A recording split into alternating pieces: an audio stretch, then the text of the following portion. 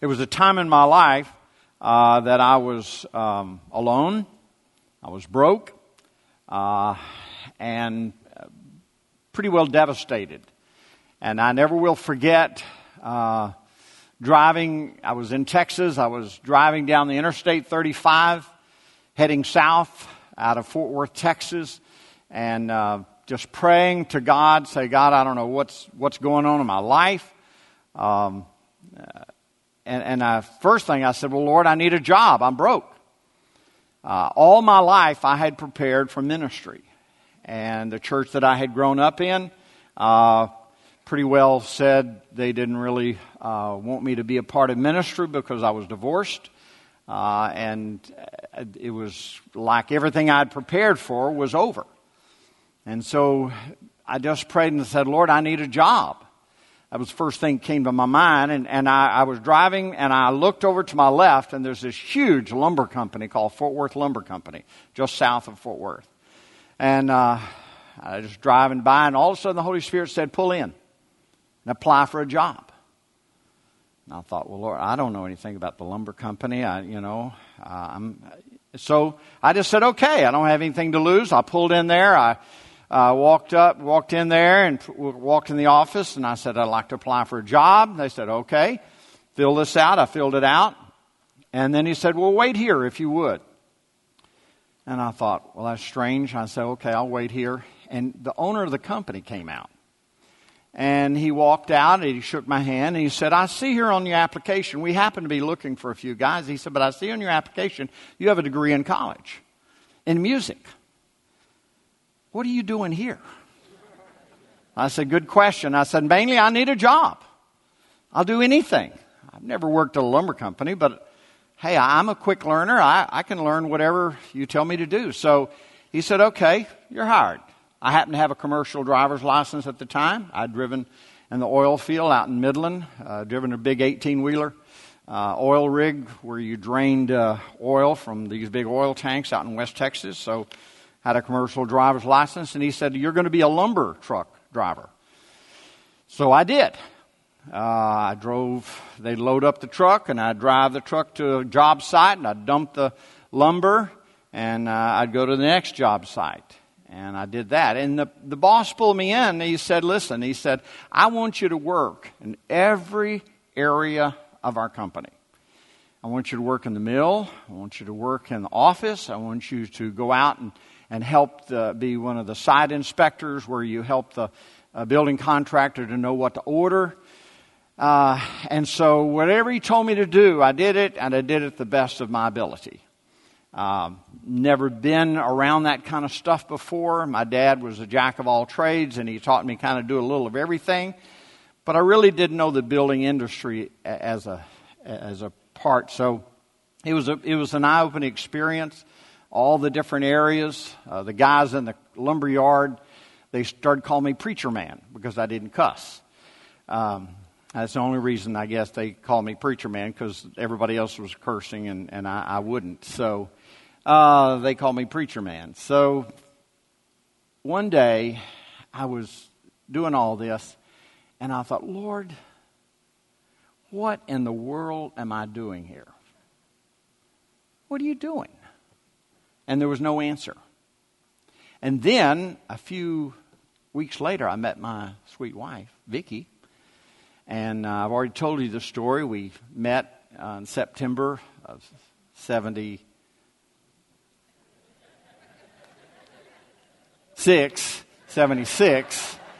and we were married in January of 77, 4 months later.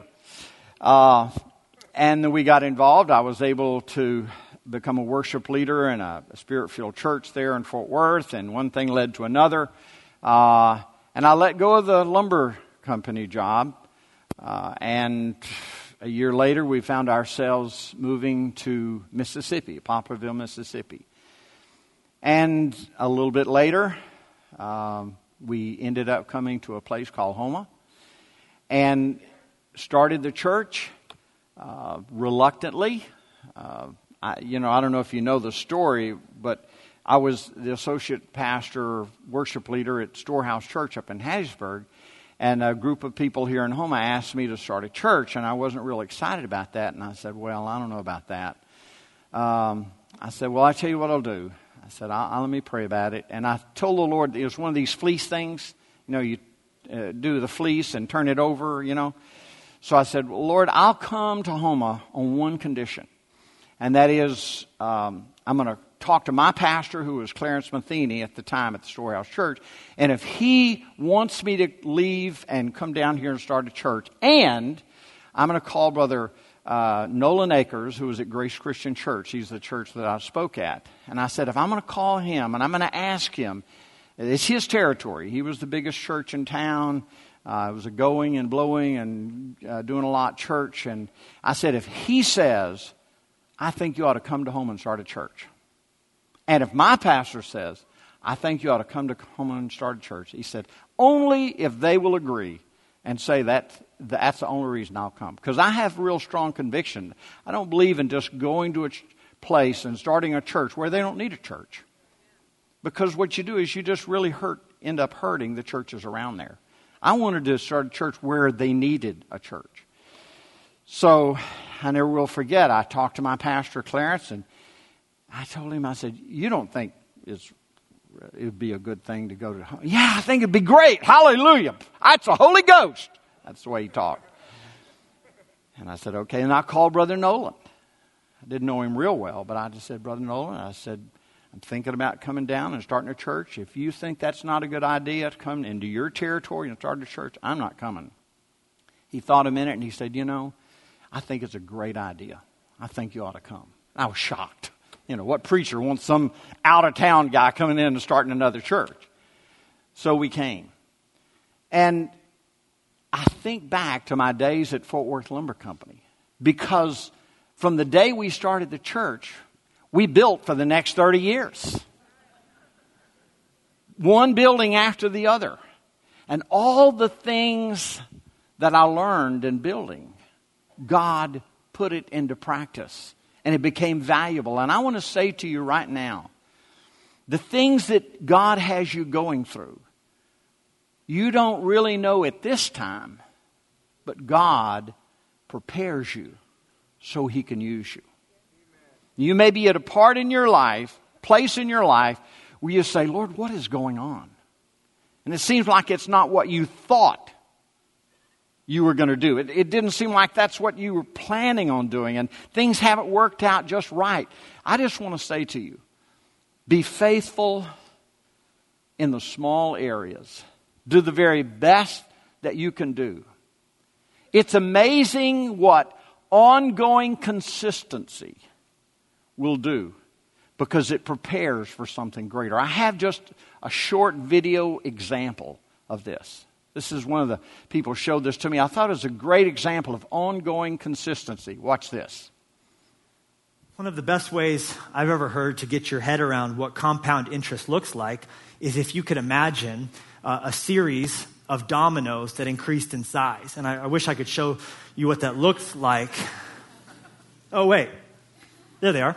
Okay, yeah. So if you took a domino, but that one's too big. If you started out with a tiny little domino, one that is only 5 millimeters tall and only 1 millimeter thick, and then you took 12 more dominoes, so that your 13 dominoes were to grow 1.5 times consistently every single revolution.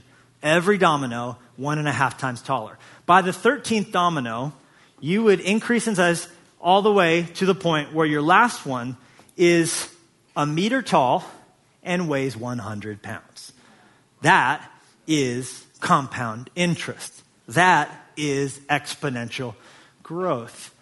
The problem for so many of us is ain't nobody got time for that.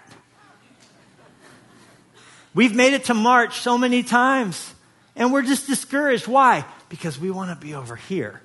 We want to go, here we go, from here to there. I just want to change. I don't get it. I tried that. I read the Bible one time. I wasn't a man of God overnight.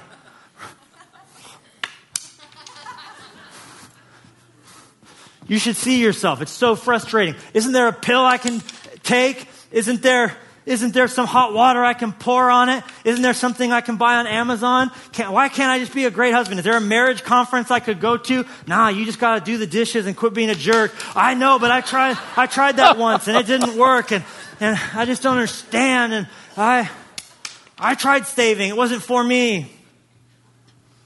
You don't understand my boss. He's just... Oh, he didn't tell you how special you were like your mom did and give you a reward for doing nothing? Oh, I'm sorry. Okay, so, see, here's the thing. You can't jump from here to here without going through here. And this is the next 5 years of your life if you want to get to this. Yeah. Now, this thing is so small, I got to use tweezers to even get it into place. But if we start small and realize the power of ongoing consistency, here is what can happen for you.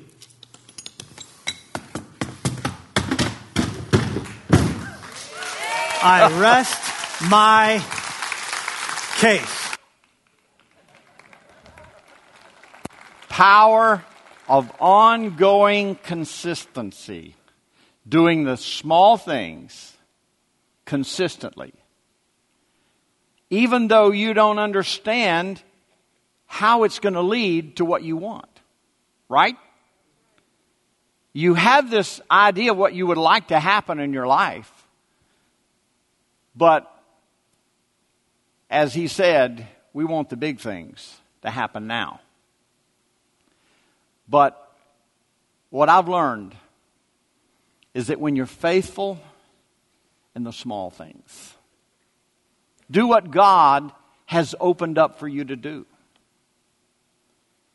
And do it to the greatest of your ability. Even though it's maybe not what you dreamed in your vision that you wanted to do. It's what God has for you to do. Because what God is doing is He's preparing you. He puts you in places in such a way that He prepares you for the future. I didn't realize what God was going to do in my life. And I could have resisted. But yet, I sensed that the Lord was just saying, do what I've told you to do.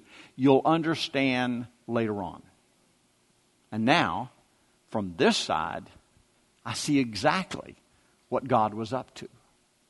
And God is up to the same thing in your life. And I want to talk to you about a man in the Bible. He's not a king. He's a man named Nehemiah. One of my favorite characters in the Bible. Historically, he is a real person who really lived in this time. And he is a man that was faithful in the small things. How do we know that? Well, when we pick up in chapter 1, we find that Nehemiah was a cupbearer for the king of Persia. And around 442 or 443 BC. How do you become a cupbearer? Well, first of all, a cupbearer is the guy that tests all the things that the king would drink. Because the favorite way to get rid of a king is to poison him. And so, if you are the cupbearer, you have to taste everything before the king drinks it. And you know, the king has to trust you implicitly with his life. And you also run the risk of dying if somebody tries to poison the king. So the king and Nehemiah have developed a great relationship. He obviously respects him. Now, Nehemiah is a Jew. He is a transplant from Jerusalem into this foreign land of Persia or Iran. And one day, Nehemiah asked one of his friends that had been to Jerusalem recently. And he said, what's it like? What's going on? I want to know what's going on in my hometown. What's it like? How are the people going? How's Jerusalem doing? And you read it in Nehemiah chapter 1, verse 3 and 4. It says, They said to me, things are not going well for those who return from the province of Judah. To the province of Judah. They're in great trouble and disgrace. The wall of Jerusalem has been torn down and the gates have been destroyed by fire. When I heard this, I sat down and I wept. In fact, for days I mourned and fasted and prayed to the God of heaven. Zerubbabel had gone back and rebuilt the temple, but there was no wall. And you see, the wall was what protected from the enemy. And because there was no wall around Jerusalem, then they couldn't enjoy the temple. They couldn't worship God because at any point the enemy could come in and attack them. They had no covering, no protection.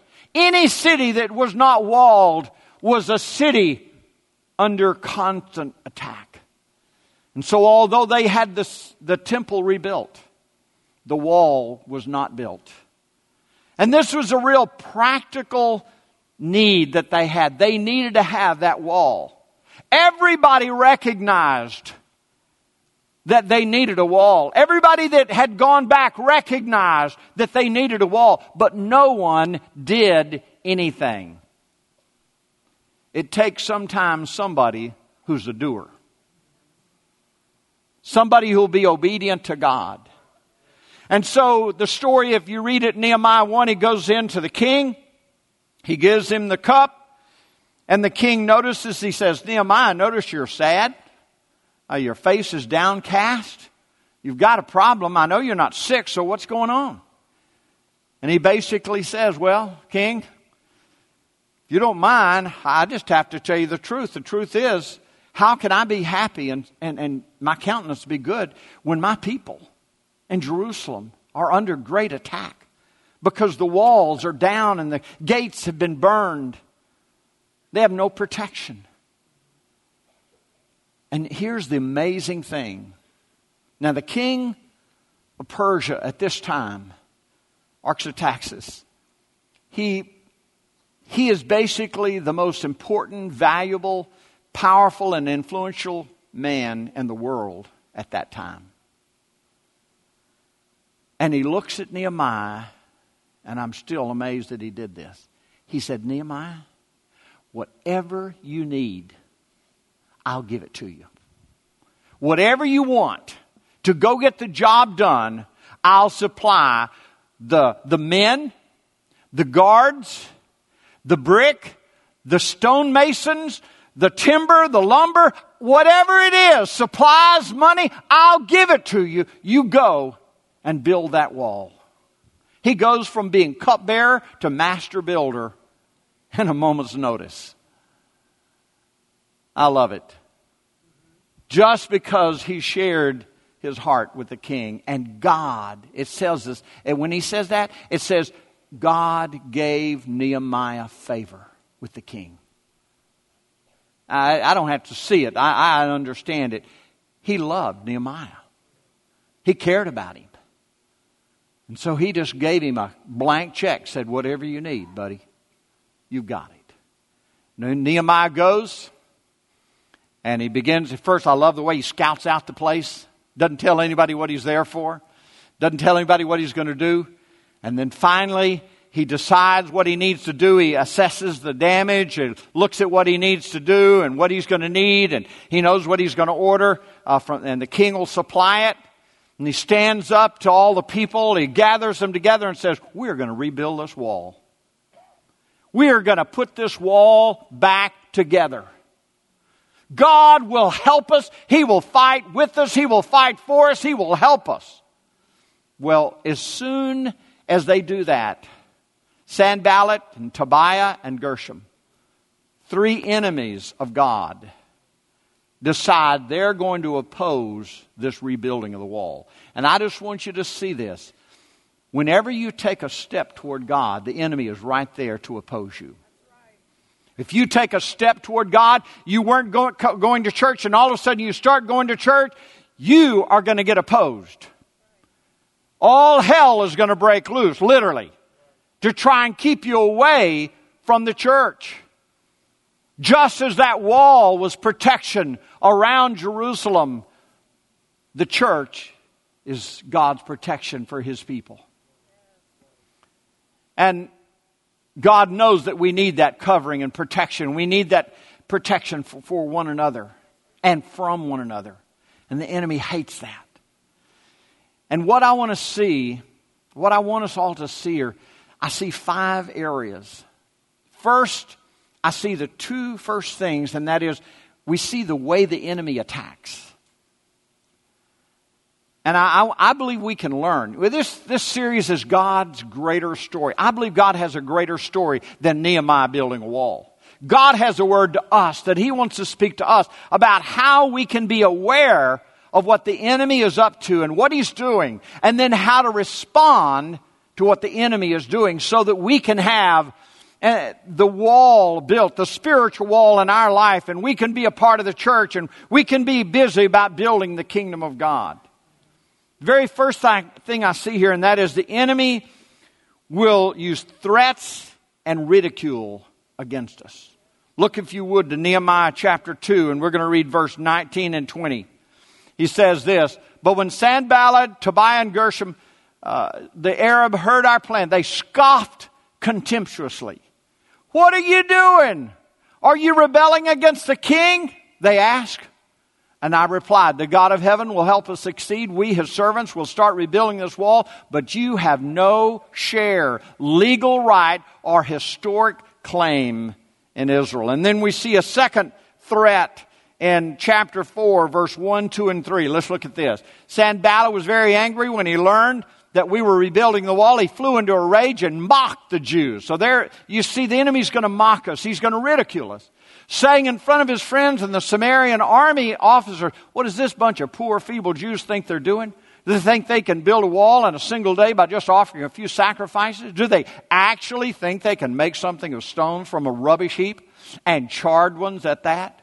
Tobiah the Ammonite, who was standing beside him, said, 'That stone wall would collapse if even a fox walked on top of it.'"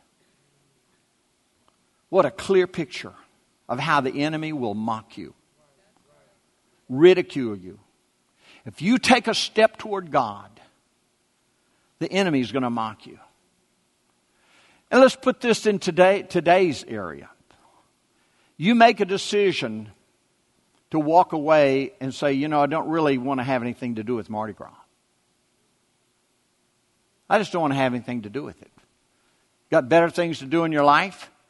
And you just say, a lot of this stuff is not godly stuff going on, so I just want to have it. Your friends are going to ridicule you. They're going to mock you. Look what it says in 1 Peter chapter 4. Very similar. It says, "You've had enough in the past of these evil things that godless people enjoy. Their immorality and their lust, their feasting and drunkenness and wild parties." What does that sound like? Sound just like Mardi Gras. "And their terrible worship of idols." Of course, your former friends are surprised when you no longer plunge into the flood of wild and destructive things. So, what do? They're going to slander you. So, folks, do not be surprised if you take a stand for righteousness. If there's a party going on at work, and that party, they're going to be drinking, there'll be all kinds of wild stuff is going to be on and going on, and you say, I'm not coming. Don't be surprised when they slander you. Don't be surprised when they make fun of you. Oh, you think you're holier than thou? You think you're just somebody special? They will use all kinds of slander. You see, the enemy has not changed his tactics in thousands of years. He used ridicule for Nehemiah's day. They used ridicule when Peter wrote this, and the enemy's still using ridicule. And I just want to encourage you, folks, have your eyes open, your ears open to understand that the enemy will try all kinds of things to ridicule you and threaten you and slander you to get you to go back to your old ways. Even if you decide, I'm not going to do drugs anymore. I'm not going to do drink anymore. I'm going to lay down cigarettes. I'm not going to, I don't want that stuff in my life. If you just make a simple decision like that, it's amazing how the enemy wants to slander you. And that's his first level of attack. Slander, ridicule, threats, make fun of you. But be on your guard. Amen? Second thing I see here. The enemy will use discouragement against you. Let's see what happens now. It's in Nehemiah chapter 4, and we're going to read from 6 to 12. 6 to 12. At last the wall was completed to half its height. So it's half finished around the entire city. For the people had worked with enthusiasm. You get the picture? Boy, they're busy, they're going great, they're working hard, they have enthusiasm. Look what happens. But when Sanballat and Tobiah and the Arabs, the Ammonites and the Ashdodites heard that the work was going ahead and that the gaps in the wall were being repaired, they were furious. They all made plans to come and fight against Jerusalem and throw us into confusion. But we prayed to our God and guarded the city day and night to protect ourselves. Now watch what happens. Then the people of Judah began to complain. The workers were getting tired. There's so much rubble to be moved. We will never be able to build a wall by ourselves. Do you find this amazing? When they started, they had a huge pile of rubble. And now they've got half as much rubble as they had before. But now that the enemy has made threats to attack them, now all of a sudden they're noticing how much rubble's there. They weren't discouraged until the enemy made plans to attack them. Meanwhile, our enemies were saying, before they know what's happening, we will swoop down on them and kill them all and end their work. Now, watch verse 12. This is interesting. The Jews who lived near the enemy came and told us again and again, they will come from all directions and attack us. Did you catch that? These were Jews. Now, these were not the enemy. These were their brothers. These were their brothers and sisters. But where did they live? They lived near the enemy. And because of that, they were constantly listening to the lies of the enemy. Folks, I just want to warn you, you need to be careful who you listen to. You need to be careful who you can't buy. You need to be careful who your friends are. Because if you live near and stay near those who hate God, and you listen to their constant dribble about how God is going to be defeated and how silly it is to serve God and how you shouldn't go to church and you shouldn't study the Word of God and how prayer is not effective. If you listen to that stuff all the time, it's amazing. Not only will you believe it, but you will go and spread that to other people. You see, it's not just that they lived near the enemy and heard this stuff and believed it, but they passed it on. And now what is happening? The entire camp, they're half finished. The wall is halfway up.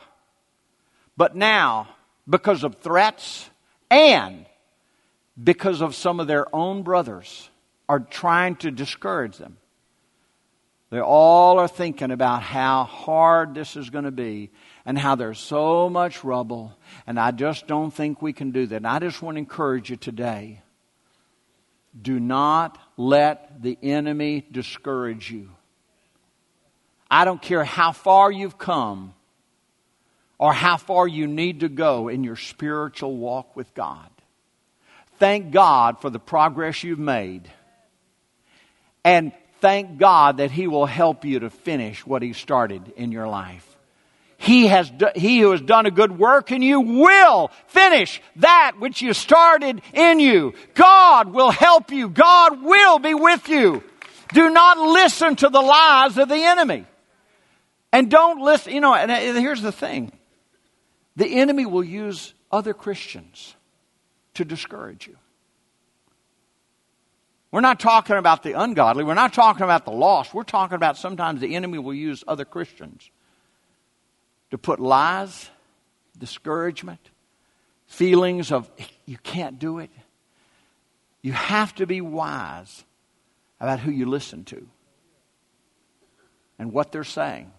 And when you sense and pick up the fact, this is just a lie of the enemy. They're listening to the enemy and they're just spreading it. You need to learn to not listen to that.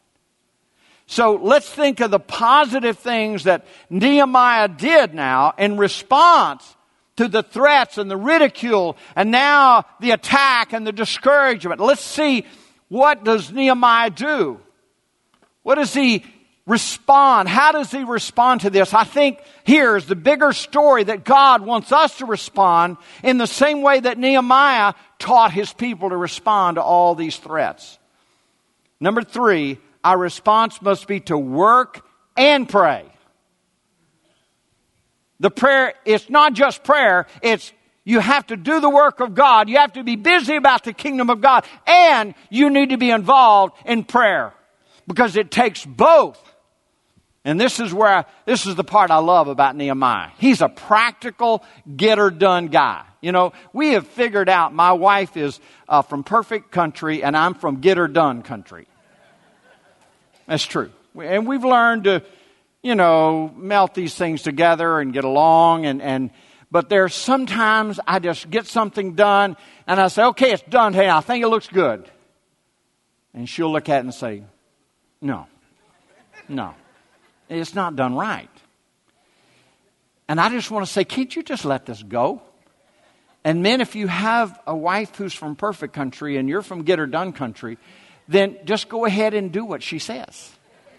It's a whole lot easier. You can fight all your life and not get anywhere. So just smile and say, okay, let's do it right here.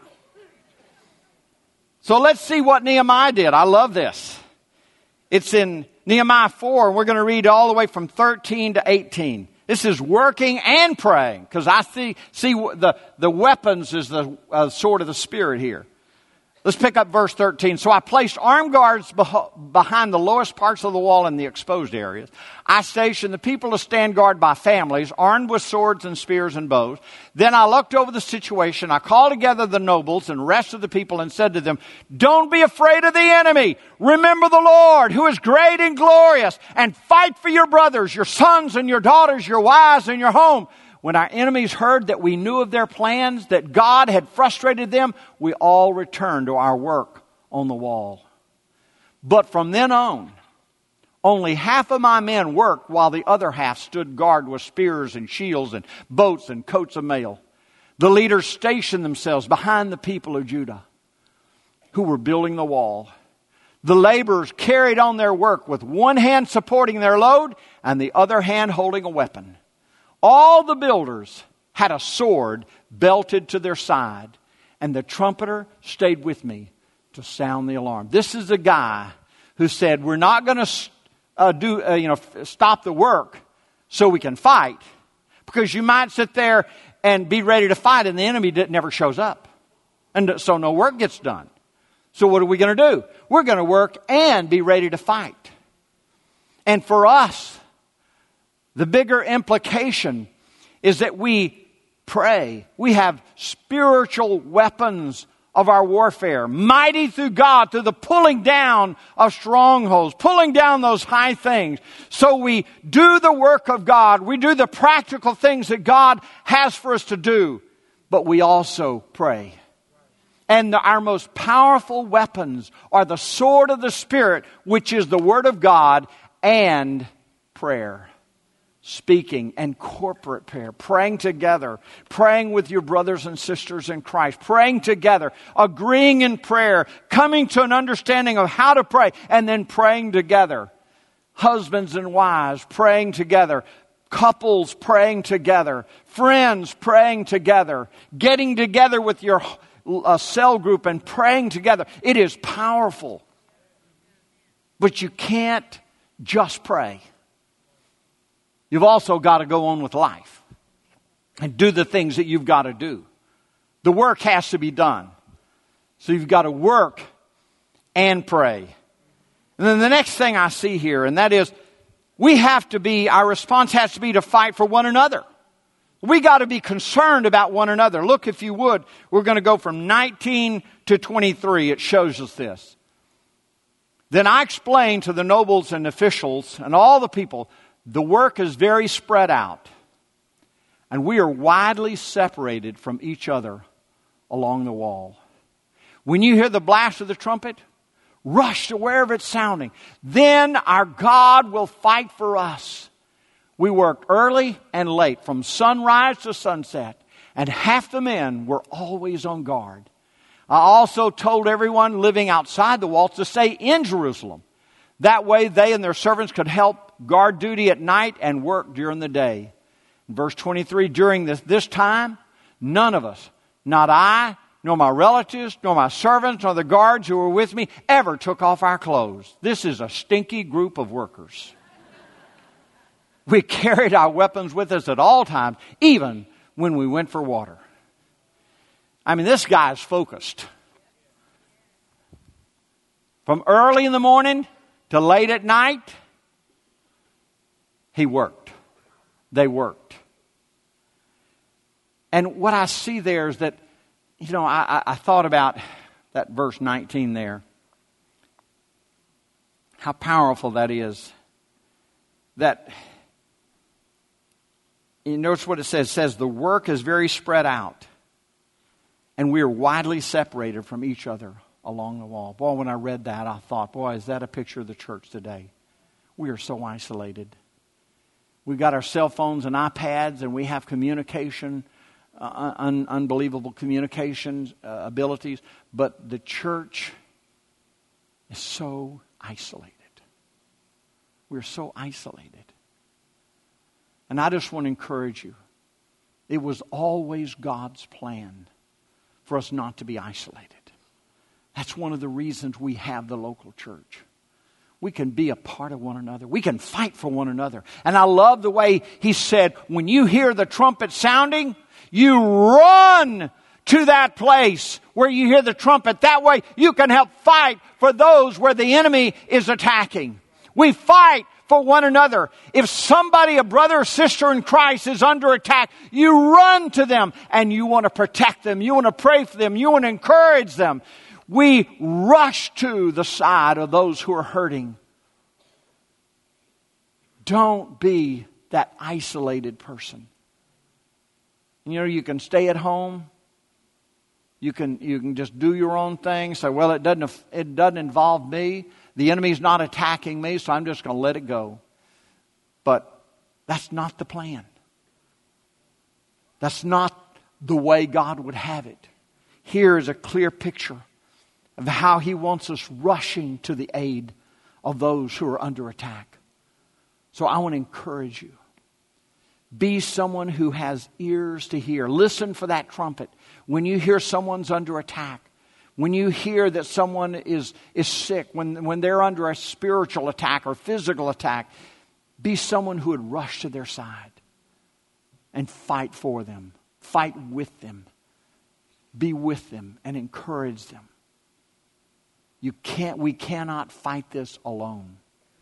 God will fight for us. Isn't that what He said? If you'll rush to the aid, God will fight with us. God will help us. He will encourage us and strengthen us. But we have to be willing to rush to one another's side because we are so isolated and separated from one another. I encourage you, be willing to fight for one another. And then the last thing I see here, our response must be to reject every lie of the enemy. Now, we're about to read when the wall has been completed, but the gates are not quite up. Let's see what happens. Has the enemy given up? No. He's still looking to work.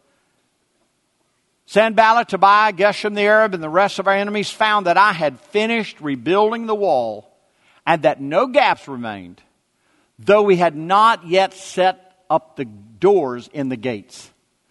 So Sanballat and Geshem sent a message to me, asking me to meet them at one of the villages in the plain of Ono. But I realized they were plotting to harm me. So that's when the enemy does that, you need to say, oh no. Oh no, I ain't going. I realized they were plotting to harm me. So I replied by sending this message to them. I'm engaged in a great work, so I can't come. Why should I stop working to come and meet with you? Boy, what a great response. I don't have time for you. I am involved in building the kingdom of God. I'm not about to walk into the trap of the enemy. 4 times they sent the same message. Boy, they persistent. The enemy's persistent. And each time I gave the same reply. So they decided to change their tactics. The 5th time, Sanballat's servant came with an open letter in his hand. And this is what it said. Listen to this. There is a rumor among the surrounding nations, and Geshem tells me it's true. I know for a fact this is true, because Geshem told me. Y'all heard that. So-and-so told me. I know it's true. And that you and the Jews are planning to rebel, and that's why you're building this wall. According to his report, you plan to be their king. Verse 7. He also reports that you have appointed prophets in Jerusalem to proclaim about you. Look, there's a king in Judah. You can be very sure this report will get back to the king. So, I suggest that you come and talk it over with me. I love Nehemiah's response. He's a no-nonsense guy. I replied, there's no truth in any part of your story. This is all fake news. You're making this whole thing up. Man, you need to be able to recognize fake news when it's fake news. That's just the truth. And Nehemiah says there's not a shred of evidence. There's no truth to this in any way. Now they've told him 4 times, sent the same message, I want you to come out and meet with me. He knows if he goes, he'll be attacked. He'll be killed. That's what the enemy wants to do. He wants to get him out. The plains of Ono were about 40 miles away and kind of in the middle of nowhere. Get him out there by himself with very little protection. They're going to have people out there, they're going to kill him. He knows that. And so 4 times it didn't work, then they come up and they make up this rumor. And I just want to tell you folks, just because someone says to you, I have this rumor that I know is true, that's a good sign it's not true. First of all, if it's a rumor, they shouldn't be spreading it anywhere.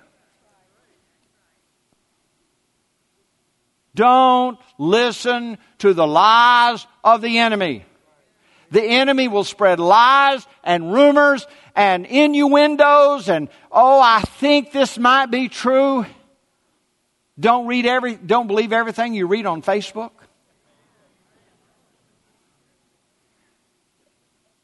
Don't believe it just because Snopes says it. It is amazing to me how things can be manipulated, twisted, changed. You have to understand the leftists, the quote progressives, and the liberal left are good at twisting the truth and turning it into a lie so that God's people might believe that lie. We've got to be wise as serpents and gentle as doves. But you can't fall for the lies of the enemy. Have your eyes wide open, your spiritual ears wide open. And when the enemy tries to attack you or tries to set up a situation that's really a trap for you, be wise. Pray. Seek the Holy Spirit's wisdom. The Holy Spirit will tell you, stay away from that. Don't go there. That's nothing but a trap. That's nothing but the enemy's trap. I want to encourage you folks that God has good plans for your life. Satan seeks to destroy your life. Looking all the way back at the first chapter, his description, the walls are burned, the gates are down and burned. They have no protection. They're wide open to the enemy. When you read that, that's a picture of some of you today. You have no protection. You have no wall around you. You have no covering. The enemy can come right in and bring destruction in your life. And some of you are tired of the enemy's attacks. Some of you have said, Lord, how much? And the Lord says you need to have that wall around you. You need to stop being so isolated and learn to be a part of the body of Christ. He wants you to build that spiritual wall around your life. He wants you to be a part of the local church, this local church. This is a solid place where the Word of God is going to be taught. You need to make this your home. I want to encourage you today. If you don't know Jesus, you really are unprotected. You really are wide open to the enemy. It's hard enough being a believer. But at least as a believer in Christ, we have the body of Christ to help us. But if you're lost today, and you don't know Jesus, and you never submitted your life to the Lordship of Jesus, then Satan has a crosshair on your life. And you will be under constant attack. I'm going to ask you if you would to bow your head just for a moment. I'd like to ask you. No, I'm going to change that. I'd like for you to ask yourself, where are you in building this wall? Are you busy about building the spiritual wall in your life? Are you busy about building the kingdom of God? Or are you one of those that would say everything's devastated and burned? I'm under great distress. I'm under great attack. Jesus, I need you. I need you. Every person in this room, you need Jesus. It all starts with making Jesus Lord of your life. If you're here today and you've never taken that step, and it is an initial step, but if you've never taken this, this is where it all starts. This is where it begins. You've got to make Him Lord of your life. You believe in your heart, you confess Jesus Christ as Lord of your life. You can be born again. You can be filled with the Holy Spirit. You can begin to build that spiritual wall in your life. If you're here this morning and you know you need Jesus, you need Jesus to come into your life and be your Lord, I'm going to ask you if you would just to slip up your hand. You're here this morning and you know you need Jesus. Yes. 1, 2. Yes. 3. Several people raise their hand. Yes. Anybody else? Thank you. Yes. Thank you, young lady. This is what I want us to do. I'm going to ask us if everyone would stand to their feet. We're going to worship the Lord. We're going to sing one of the songs we sung earlier. And as we sing, I want you to make your way down to the front. I want you to come right here, stand right in front of me. I want to pray with you. I want you to come and ask Jesus Christ to be the Lord of your life. I want you to start over again and turn your life over to Jesus. Would you come? We're going to sing. Several of you raise your hand. Would you make your way down to the front? Would you come? Yes. Thank you. Would you come? Several of you came. Yes. Would you come? Yes. He has proven. Don't be afraid. Come on, yeah. Hey, one of our A4 guys, thank you for coming, young man. We will praise. Anybody else? With us. Just make your way down to the front. Don't be ashamed. There you go. Hey, young man. Amen. Amen. Thank you for coming.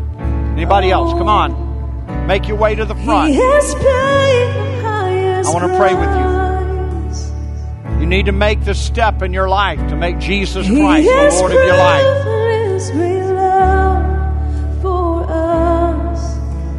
It's the most important decision of your entire life because it determines heaven or hell. It determines everything in your life. Anybody else? I'm not going to belabor it. Yes. Anybody else? Come on.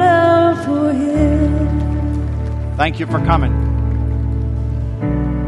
You know, when you give your heart to Jesus, it doesn't mean your life is perfect. It doesn't mean that all problems go away. But it does mean that Jesus Christ comes into your heart and makes you a brand new person. Gives you a brand new life. Thank you. It means that you get a new heart. And now all of a sudden, God can begin to work in you. And here's the great thing. As you pray this prayer, I'm going to pray a prayer with these people down here. When you pray this prayer, your sins are forgiven. Here's the amazing thing. It's just washed away, cleansed away. All your sin, everything you've done is washed whiter than snow. And you begin afresh and new in your life. You know, there's a part of us that we want to earn that, but we can't earn it. It's a free gift of salvation. If you think you can earn it, you can't have it. But if you'll come as a child and say, Lord, I can't earn it, but I desire your life, then it can be yours. I'm going to pray with you. If you would, pray out loud with me. We're just going to ask Jesus Christ to come into your life, forgive you of your sin. And here's what the Word of God says. It says that He takes out the old heart of stone, and He brings you and gives you a new heart. So when we pray, God's going to do a heart transplant. Give you a new heart. Forgive you of all of your sin, and you begin a brand new life. It's the most amazing offer in all of life that God wants to give you. It's not becoming a part of a church. It's not anything like religion. It's a relationship with Jesus. It's amazing what God will do in your life. So this is what I'm going to ask you to do. If you just don't mind just raising your hands and pray with me. Pray out loud with me. Heavenly Father, in the name of Jesus, I know that I'm a sinner. I can't save myself. I've messed up my life. I give you my life, Lord. I trust in the blood of Jesus as forgiveness of my sin. Come into my heart, Lord. Make me a brand new person. Fill me with the Holy Spirit. Give me that new heart, Lord. Fill me with your Spirit. And cause me to walk in your ways, Lord. And help me, Lord, to build that spiritual wall in my life that I will be protected from the enemy. Teach me, Lord, every day to walk with you. In Jesus' name I pray. Amen.